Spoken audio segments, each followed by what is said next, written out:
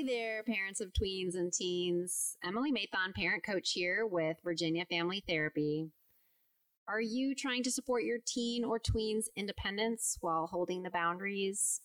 Do you want to show them love without them feeling smothered? Are they bumping up against household rules, experiencing painful natural consequences? I want to invite you to join with other parents of tweens and teens for connection, direction, and encouragement in a relaxed group environment over Zoom. Our next group starts Wednesday, April 14th, and runs for 8 weeks. You can get more information at virginiafamilytherapy.com/parenting-groups.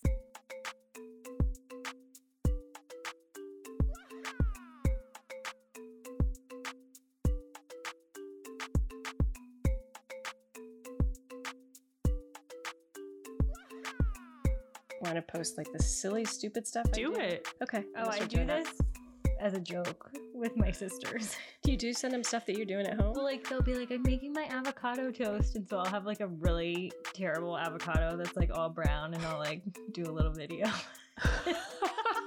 That's as funny. a joke, and be like, and then I'm gonna use this and just cut out all the brown. That's actually funny. That is pretty funny. Welcome to Podcast Therapist. Hi, Caroline. Hi, Amanda. Hi, Sarah. Hi, Caroline. Hi. Last week, we talked about how we talk to kids and families about anxiety. And this week, we're going to talk about how we help them cope with it, or what we talk about with dealing with it itself. Absolutely.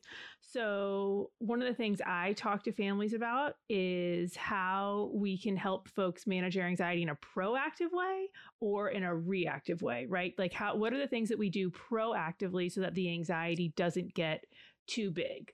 So let's just start with that, because I know we're all having those conversations all of the time, is how do we kind of manage our anxiety before the anxiety is even there?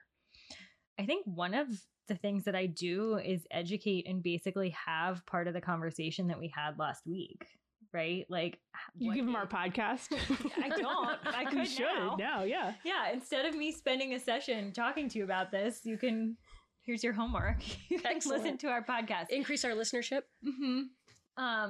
No, but I think like helping people understand, like, why am I anxious? What is happening in my body? Like, what is anxiety? Is anxiety bad? Is it not bad? I think that is like my first step in helping, like, from a proactive approach. The psychoeducation. That's the official word for stuff like that, y'all. Yeah, Psychoeducation. I like that. But the normalizing of just the experience too, right? Like, just, yeah, that is the first step I think we all use. And then the second step is what? So Send them this podcast. send them this podcast. Yeah, absolutely. No, the second step for me, and of course, this is probably my own stuff, is I'm like, exercise. So I've just recently read this book called Burnout, and it's getting a lot of good reviews recently. Heard about it, yeah. By Emily Nagoski and her sister, I forget their names, but essentially her hypothesis is that we carry stress around in our bodies, and the only way that we actually can get it out, we have to find ways to actually get it out, or else we hold it in our bodies and then it stays in our bodies and we have somatic complaints or like physical complaints because of it. And so one of the things she really says is you have to exercise in order to get the stress out of your body. And so for me in general, I'm always telling people 45 minutes of even walking, 45 minutes, 5 days a week. That's going to do tons to manage anxiety, period. I start with 15. I mean, For people, like, if it's a huge lifestyle You're probably shift, right, yes. I'm like, start with 15 minutes a day. 15 minutes of anything, of just moving your body. so you know what I do actually? So I say 45 minutes, put a podcast in, right? Because if it's a big change, 45 minutes, put a podcast in, you can listen to this one, or you could listen to something better like Serial. And then you go on a walk, or I will say do like 15 minutes of a minute hard, a minute easy, a minute hard, a minute easy. Cause that sort of elevation of your heart rate is, it is more effective in managing your anxiety better, and it's in a shorter period of time. That makes sense. Yeah, that's good.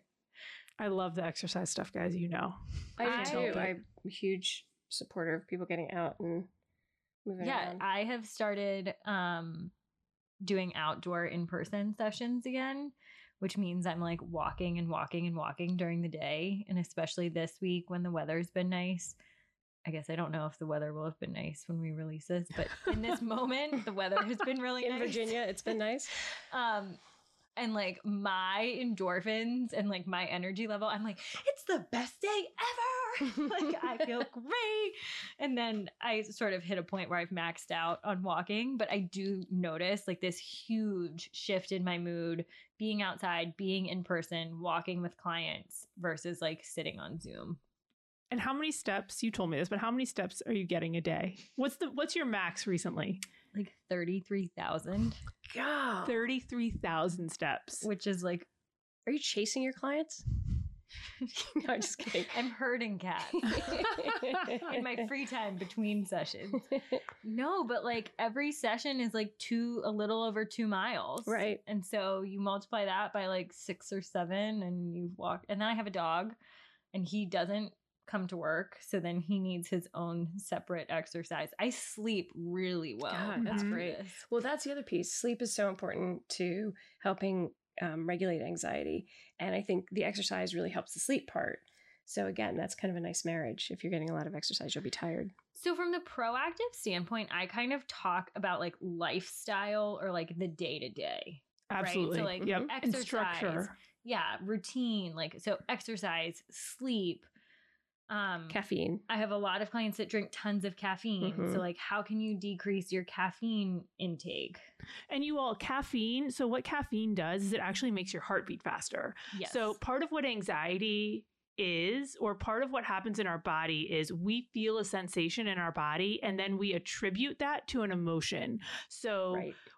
you might not even feel anxious about anything, but when your heart starts beating faster, your brain says, oh, wow, your heart's beating fast. You must be anxious about something. Therefore you're anxious. And you can actually assign it to the wrong thing.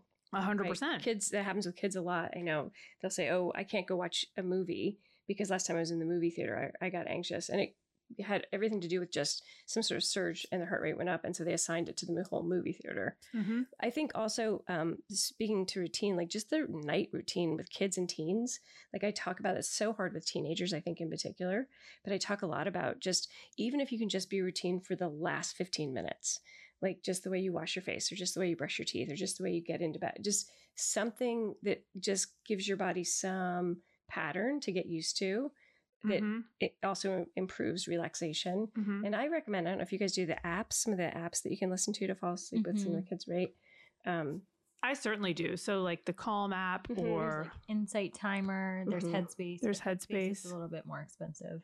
I also there's a whole, we should probably just do another one around sleep hygiene and Sure. sleep anxiety.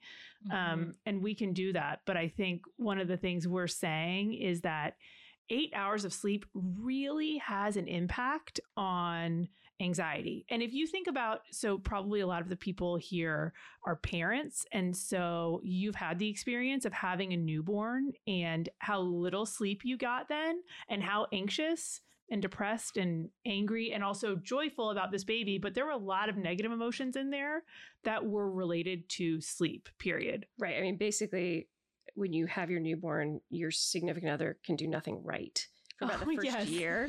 And that's really lack of sleep, I think, a lot of times, Guys, right? I can't wait for this phase. Yeah, Caroline, sorry. But I mean, you're right. So sleep is really important. And I think we always say 8 hours, but really, like if you look, like athletes need more sleep. Like Yes. kids who are putting out a lot of, and even people who have a genuine like routine already they're dedicated to for exercise. Let's say you've got a kid who's an athlete. Just a walk after dinner is different from what their bodies are used to doing. So just that extra little walk can really help decrease anxiety too. So I would argue that if you are running anxious, you are going to require more sleep Yes. because anxiety is exhausting, like mentally and physically. Yeah, I think you're right. I agree. And guys, I hate to say this, but when I heard stuff like this growing up, I'd be like, well, that's not me. Like I'm Right. just anxious about this. Like I'm anxious about this test coming up. This is a Mhm. very important test. Or Right. I have a lot of stress in XYZ or whatever it is. That's why I'm anxious. But ultimately, the second I actually changed my sleep patterns and my exercise patterns and my eating patterns, I really did see a shift in my anxiety. And what you can manage, right? You just have more bandwidth to manage things. Kids can handle the extra stressors or whatever. Mm-hmm. And I think right now with kids who like are on virtual school, the patterns of sleep have really altered, and sometimes they're like the exercise piece is huge, but sometimes they'll stay on a screen really, really late. Mm-hmm. And we can always talk about screens, but I think sometimes just if a kid's going to be on a screen late, just saying, okay, those last 15 minutes, just come off the screen those last 15 minutes. Yep. Like it doesn't have to be, the parent doesn't have to intervene with a hardcore, like no screen after 8. That can be too hard for some kids, or they're doing homework till 10 or 11. Mm-hmm. Yeah. The other thing I would say, is also around eating. And I'm not really into healthy eating. I really should be. I'm kind of into healthy eating in theory, but I do think, especially right now, there's a lot of folks out there that are doing intermittent fasting or that are really going long periods of time without eating because there's some literature out there that maybe it's Instagram. There's some Instagram folks out there saying we should be intermittent fasting. But if we're going longer than 3 hours without eating, our bodies naturally become more anxious, period. And so if you are in a calorie deficit, your body is going to be anxious because your body thinks you're starving. So making sure you're eating every 3 hours is certainly a way to manage anxiety. Is that right, Caroline? Caroline's the eating disorder expert. Is that right? I'm having a really anxious reaction right now. Okay, tell me. Because I think there's always something underlying disordered eating to me, whether it's like tons of anxiety, if it's trauma, if it's depression, like there's a reason why you're predisposed. Yeah. And so I get really nervous at the idea of a really anxious person using intermittent fasting as a way to control. Oh, me too. Yeah. Because I think it's like snowballs into an eating disorder so fast. So I'm like, I can't even talk about intermittent fasting without getting really nervous. But I 100% agree. Like what I tell all my clients is like human bodies basically have 2 fuels, and they are food and sleep. And when one of those things is way out of whack, your ability to regulate your emotion, whatever it is just really impaired. Like you're just not going to be as successful because your body isn't getting like the 2 basic things. I mean, I guess water too, right? But like the 2 things we really need to survive are like sleep and fuel and food. Mm-hmm. Yeah. Sorry. No, go ahead. I wasn't saying they should be intermittent fasting. I was saying this is why you're anxious, because you're intermittent fasting. I 100% agree. Yeah. I'm just plugging my own anxiety About the around. intermittent fasting. Do you want some peanut butter M&Ms, Caroline? I already ate all my peanut butter M&Ms. It's our fuel. Yeah. I think It's tradition. it is tradition with a lot of kids. I think one of the things I say to them too to explain that same kind of relationship is I'll say, have you ever been hangry? And Yes. kids can relate to that because that's something that we even see little kids experience. And I'm like, your body just needs that. So it's similar to like needing sleep, needing the food, needing some routine, needing all these kind of support pieces we're talking about. And this is just human body and the way society has kind of it's made it very easy to get out of normal rhythms of living, of being a human being, because society is kind of different. Like even going to school, I don't think kids are able to eat during the school day as much because they're not able to eat during. So you have to be really proactive. You need to eat a bar the second before you walk into the school, and then wait 4 hours, which is a little bit of a long stretch, until lunch. It's hard because I really like my goal for clients and a lot of the nutritionists that I work with is intuitive eating. Mm-hmm. Like structurally, school doesn't necessarily allow for that. Mm-hmm. I think, yes, I know we like all have heard that breakfast is the most important meal of the day, but it really is, because if you go to bed and you haven't eaten since 7 p.m. the night before and you don't eat until noon the next day, Oh gosh. your body, like your blood sugar and your systems are just like totally out of whack at that point. And you're going to feel sick. You're going to have a headache or you're going to feel nauseous and then you're not going to want to eat. And you can just get into this cycle. So I'm like, I honestly don't care what you eat for breakfast. You can eat soup.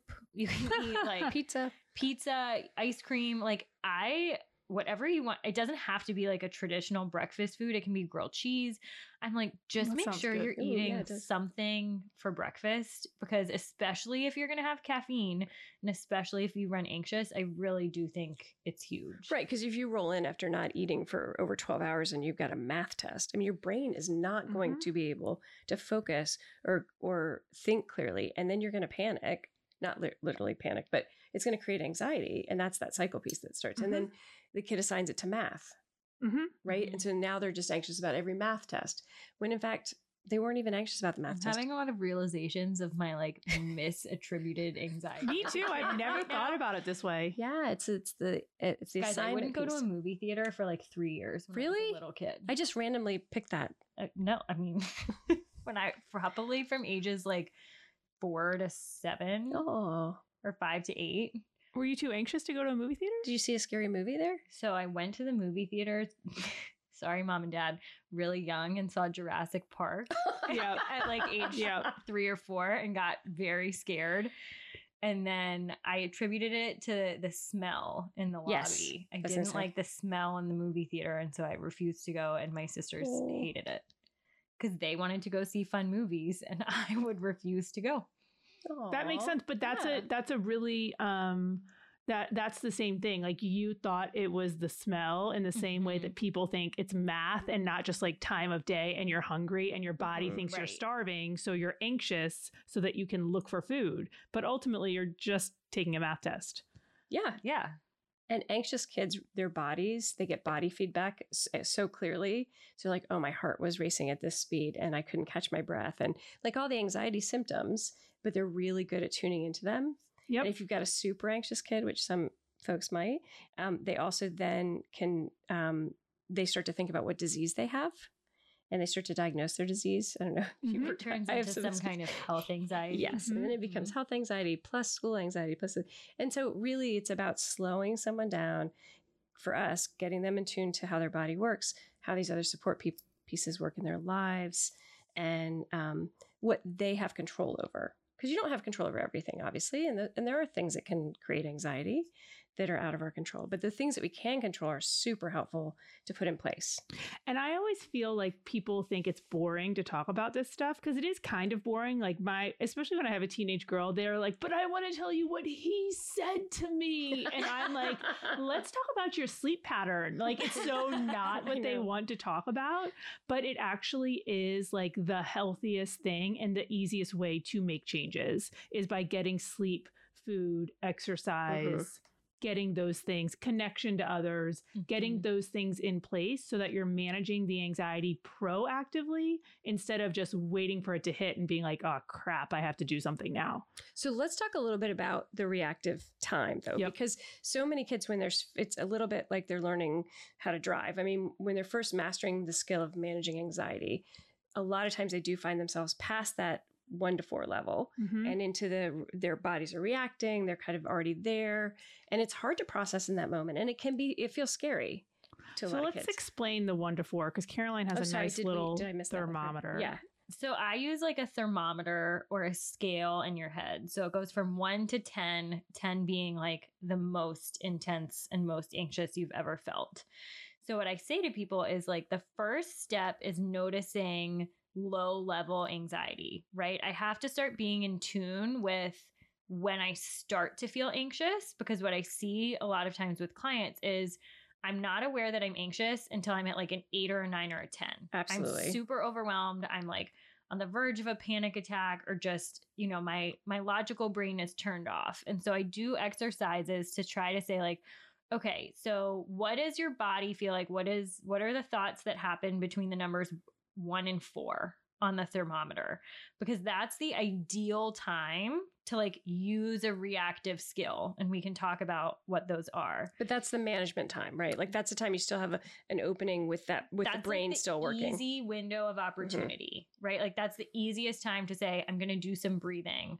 I'm going to challenge my thoughts, or I'm going to, whatever my coping skill is. I'm going to put my Mountain Dew down. Yeah. Okay. Whatever my coping skill is, I'm going to do it. 5 and 6, it gets a little bit trickier. Wait, can you slow down really quickly? Yeah. So between 1 and 4, what are some common symptoms that people experience between 1 and 4, right? Like Mhm. I was just talking to my kids last night about butterflies in their stomach. Yes. Yeah, So, that's a good- and because they're going to school, today was their first day of school. And so what does a butterfly feel like? What does that mean? Mhm. So what does it feel like in your stomach? That seems to me like it's probably like a 3 or probably a 4 Mhm. butterflies in your stomach, right? And I will go through each number with kids and identify like, what does this feel like? And so what are some common things and what are some common thoughts? Butterflies, sweaty, my favorite. Fidgety. Fidgety, Mhm. my Yeah, like your heart foot going up and racing. Yeah, down. so like tapping my foot or like tapping my pencil at school, or like I fidget, like I twirl my hair or I Mhm. play with earrings, right? So like some things that you might do, biting your nails. Great. These are good examples. And I Yeah. talk to people like, you might just be a fidgety person, right? Like I am a fidgety human. It gets a lot worse when I'm anxious, Mhm. right? So if Mhm. I start noticing, yeah, I always am like fidgeting with my necklace, but if I'm really like cranking it, then it's like, okay, I'm really anxious. I feel like the higher end of the scale is when people are like, my thoughts are racing. Yeah. My heart's racing. I feel dizzy or sweaty. My hands are tingly. I feel Mhm. shaky. I think when we are able to walk through a kid any age and number it, like you're saying, kind of grade it, then that gives them something really concrete, and also it gives like a goal for success. So if they hit a 4 but can bring it back down to a 2, like that feels so good, Mhm. right? So that instead of just talking about, oh, you're just anxious or you're feeling anxious, or that's so big to kids and Mhm. even teenagers too. Like that's just a big, broad spectrum. So if you can Right. kind of number it and like assign it And for so each kid. I number it like 1 through 10. Like, what does it feel like in my body? Is there a thought involved? And then what do I do? Mhm. So those are the 3 things. So at a 1, what do I do? Maybe that's color for 2 minutes, Mhm. right? Or maybe it's like with little kids, I do 5-finger breathing, right? Or maybe it's like smell the flower, blow out the candle. Ooh, blow bubbles. That's a great Yeah, that's a way good to one. teach deep breathing, right? But it's like it can be quick and simple. Mhm. And then when you like they get to scale as they go up, like what do I do at a 10, right? Mhm. And for some people at a 10, it's like, ask to take a break from class. Like Mhm. if younger kids will have like a cool down corner, right? Like Mhm. I actually need to like pull myself away from the situation and go cool down and then come back. For adults, sometimes that's like go take a walk. Mhm. Or just step Um, outside if you're in the So office. let's talk about 1 to 4 then for Mhm. adults and kids, right? Let's come up with some good strategies that we tell folks from Mhm. 1 to 4. So I think breathing is one. Breathing's about always breathing. one. Yeah. So what strategies? We all have different strategies for teaching breathing, and I like go year by year, kind of what I'm doing that Mhm. year for breathing. So Like- I use the 4x4, right? The Box breathing. Yeah, I use that. So which is, can you explain that? Yes. So you teach. I teach the client to breathe in for 4, hold for 4, exhale for 4, and hold that for 4, and just do it 4 times. So do you just do that once? 4 times. The- Okay. So like it's 4 by 4 by. 4 It's by like 4 by 4 by 20 4. essentially. And so yeah, but I think what I also start to do as I teach them is towards the end of that, like if you get to 3 or 4 and you can exhale longer, do it, because your exhale breath is your relaxation breath. It's what regrounds your body and resets your heart and your respiratory rate. So if the exhale breath can be longer, and then that'll slowly relax your body without you even having to do anything. So that's what I teach that a lot to adults and kids. So I also teach kids that like the higher you are on the scale, the more breaths it's going to take to start Oh, yeah. working. Yeah, that's because good. what I hear a lot from people is like, I took some deep breaths and it didn't help. It wasn't working. And we talk about like, okay, how many deep breaths, whether it's box breaths, Mhm. whether it's something else that we can talk about. But like, I'm like, how many do you think you took? And they're like 3, and it just didn't help. And I'm like, so 3 breaths or 1 set of box breathing, 0 to 4, that might be enough. If you're at 5, 6, 7, you might need to do 4 rounds of 4 breaths, right? The other thing I notice a lot of kids will do is they'll breathe in really quickly and breathe out really quickly. And what they're actually doing at that point is increasing their heart rate, Right. which then increases everything else in their system. And they're like, I just don't know why I'm not relaxing. And you're like, well. So you know what I love to do with people with smartwatches? Oh, what? So, I mean, the Apple Watch has like a breath on it, but you can also see your heart rate. So I challenge people to like, I do like 4, 7, 8 breaths. I do 4, 7, 8 too. So that's inhale for 4, hold for 7, exhale for 8 counts. But so I'm like, if you have a smartwatch and you start doing that and you do it enough times, like you can actually watch your heart rate drop down. Yeah. Because if you are doing deep breathing and you give your nervous system a chance to respond, it will. Like it has to. So it's kind of a cool thing. Like you can actually see like, okay, my heart rate was at 92 and now it's at 81. And if your kids are too young to have a smartwatch and you have them and you have one, give it to them. Let them use it, right? Let them use it and practice it. That's just because it's immediate feedback. And that's the thing that kids need to see. Have you guys seen the app that is like just a ball? It's like the breath thing, but I use that with kids too. That don't have smartwatch, but it's just like blowing up a balloon kind of. They see it blow up. Oh, that's good. To that. Yeah. So, okay. So a lot of us do breathing when you're 1 to 4. Breathing is also, I know I always say this, it's a really easy thing to Google. Like, it is. There's tons. Triangle breathing. That video is great. It's so funny. I would never have heard of triangle breathing. And like, I feel like I'm learning tons, guys. This is great. Me too. Because we all have the ones that we use. Like I use both of these kinds of breathing, but I didn't know triangle breathing, and we get in our own ruts as therapists of like the strategies that we use. So it's cool to hear what some of these other strategies are. People forget like we might work in the same building, but we're shutting our door and we're working with a client. Like we're not hanging out with each other in the room. No, I agree. Like I think the breathing piece too is like powerful because kids can actually do it quietly at their desk without anybody noticing. And that's why my big plug is for breathing is like, I'm not going to make you do a dragon breath. Like in yoga. So I'm like, you can do it anywhere. You can do it in the cafeteria, on the bus, with friends. And you might have to check out a little bit, but no one's going to notice that you're doing the breathing. But the other thing I say about breathing and any coping skill really is like, you have to practice it when you're calm. Yes. You can't learn a breathing skill in session, do it 2 or 3 times with me, walk out, get anxious and use it because you're just not going to have access. Even at 1 to 4, you're not going to have access to it. So I challenge my clients, like try to do it twice a day when you're feeling fine. Just, do 2 or 3 rounds of breathing for the next week. And I always tell my clients that this is why they call something like yoga a practice. It's a practice, right? Because you actually do go and practice this so that you can use it when you need it. It's the same way if you're in a play, you go to rehearsal 1,000,000 times so that you can use it at the performance when you need it. Or it's like sports. You don't just like show up on game day. Yeah. Right? Absolutely. It's not like, all right, here you go. You don't know what to do, but let's go out there and hope we beat the other team. Oh, that was my problem then. So we love breathing. And in that, I think that there is yoga. Like yoga is really great. You can even get your kids thinking about if they play an instrument, you can have them talking about how they use their breath in an instrument or how they use their breath. Or singing or how they use their breath in sports. But what else? What do you all use 1 to 4?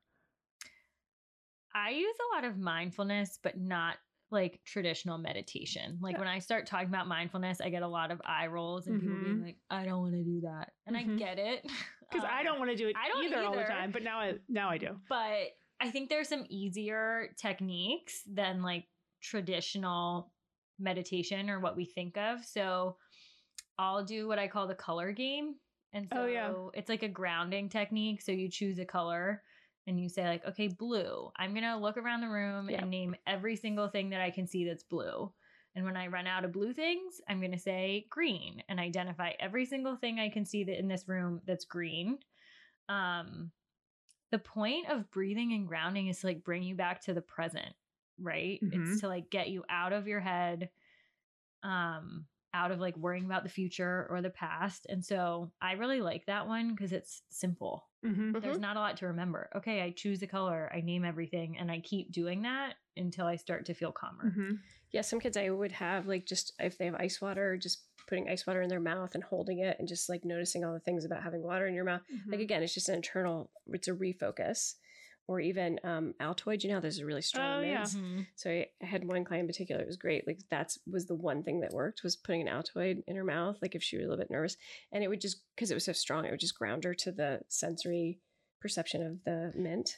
Because the reason, like what you are both are talking about is when you're anxious, you're usually anxious about something that's going to happen in the future or something that has already said. And I always call it like you either have pre-anxiety or post-anxiety. Right. I always have post-anxiety. Like, oh my gosh, why did I say that? Like in the shower, like why? Like you're so embarrassed for yourself. Have you seen like the images online where it's like, it's a outline of a person's body and it's like them standing up and it's like from the waist down is colored in and it's like anxiety during the day and then you lie down at night. Oh, and it like evens it's like out. Anxiety at night and it comes up to your head. Oh no. And I really like that image because I also think, whether it's in the shower or when you lie down at night, it's like the time that you replay the day in your head or you worry about tomorrow. Absolutely. And so the thing about these grounding techniques that you're talking about, like what is happening right now in the present, right? Like what is, get out of the future, get out of the past, look at the colors that you see in your vision right now, taste the water. What does the water feel like? What does the Altoid feel like currently? Because that's how you reset your brain to be present in the moment. Because usually the moment isn't actually that bad. There's nothing that anxiety producing in the moment. It's just that our brains have us either going forward or going back to feel anxious. So that's what the grounding technique is. One other thing I really like with teenagers, because they have their phones all the time and love their AirPods, is I do mindful listening. So I'm like, choose one of your favorite songs and choose an instrument. Oh, that's great. Right? That's so good. I'm going to listen to this song and focus on the guitar. Okay, what does it sound like? I'm going to listen to it again and focus on the drums. What's different? Mine That's would be great. just listening to the music and trying to figure out the words. I feel like I always miss the lyrics on That stuff. actually is a good strategy. But yeah, it's a great strategy. And I think even I've got some kids that we create calm songs, so songs that they might even just put on, right? Like especially at night or in those moments at school if they have a break or whatever. Hey you all, as you can tell, we have a lot to say about anxiety. So we're going to come back next week and give you strategies and tips for how to manage it when it hits above a 5. So we're talking 5, 8, and 10. Can't wait. Thanks for tuning in. Bye.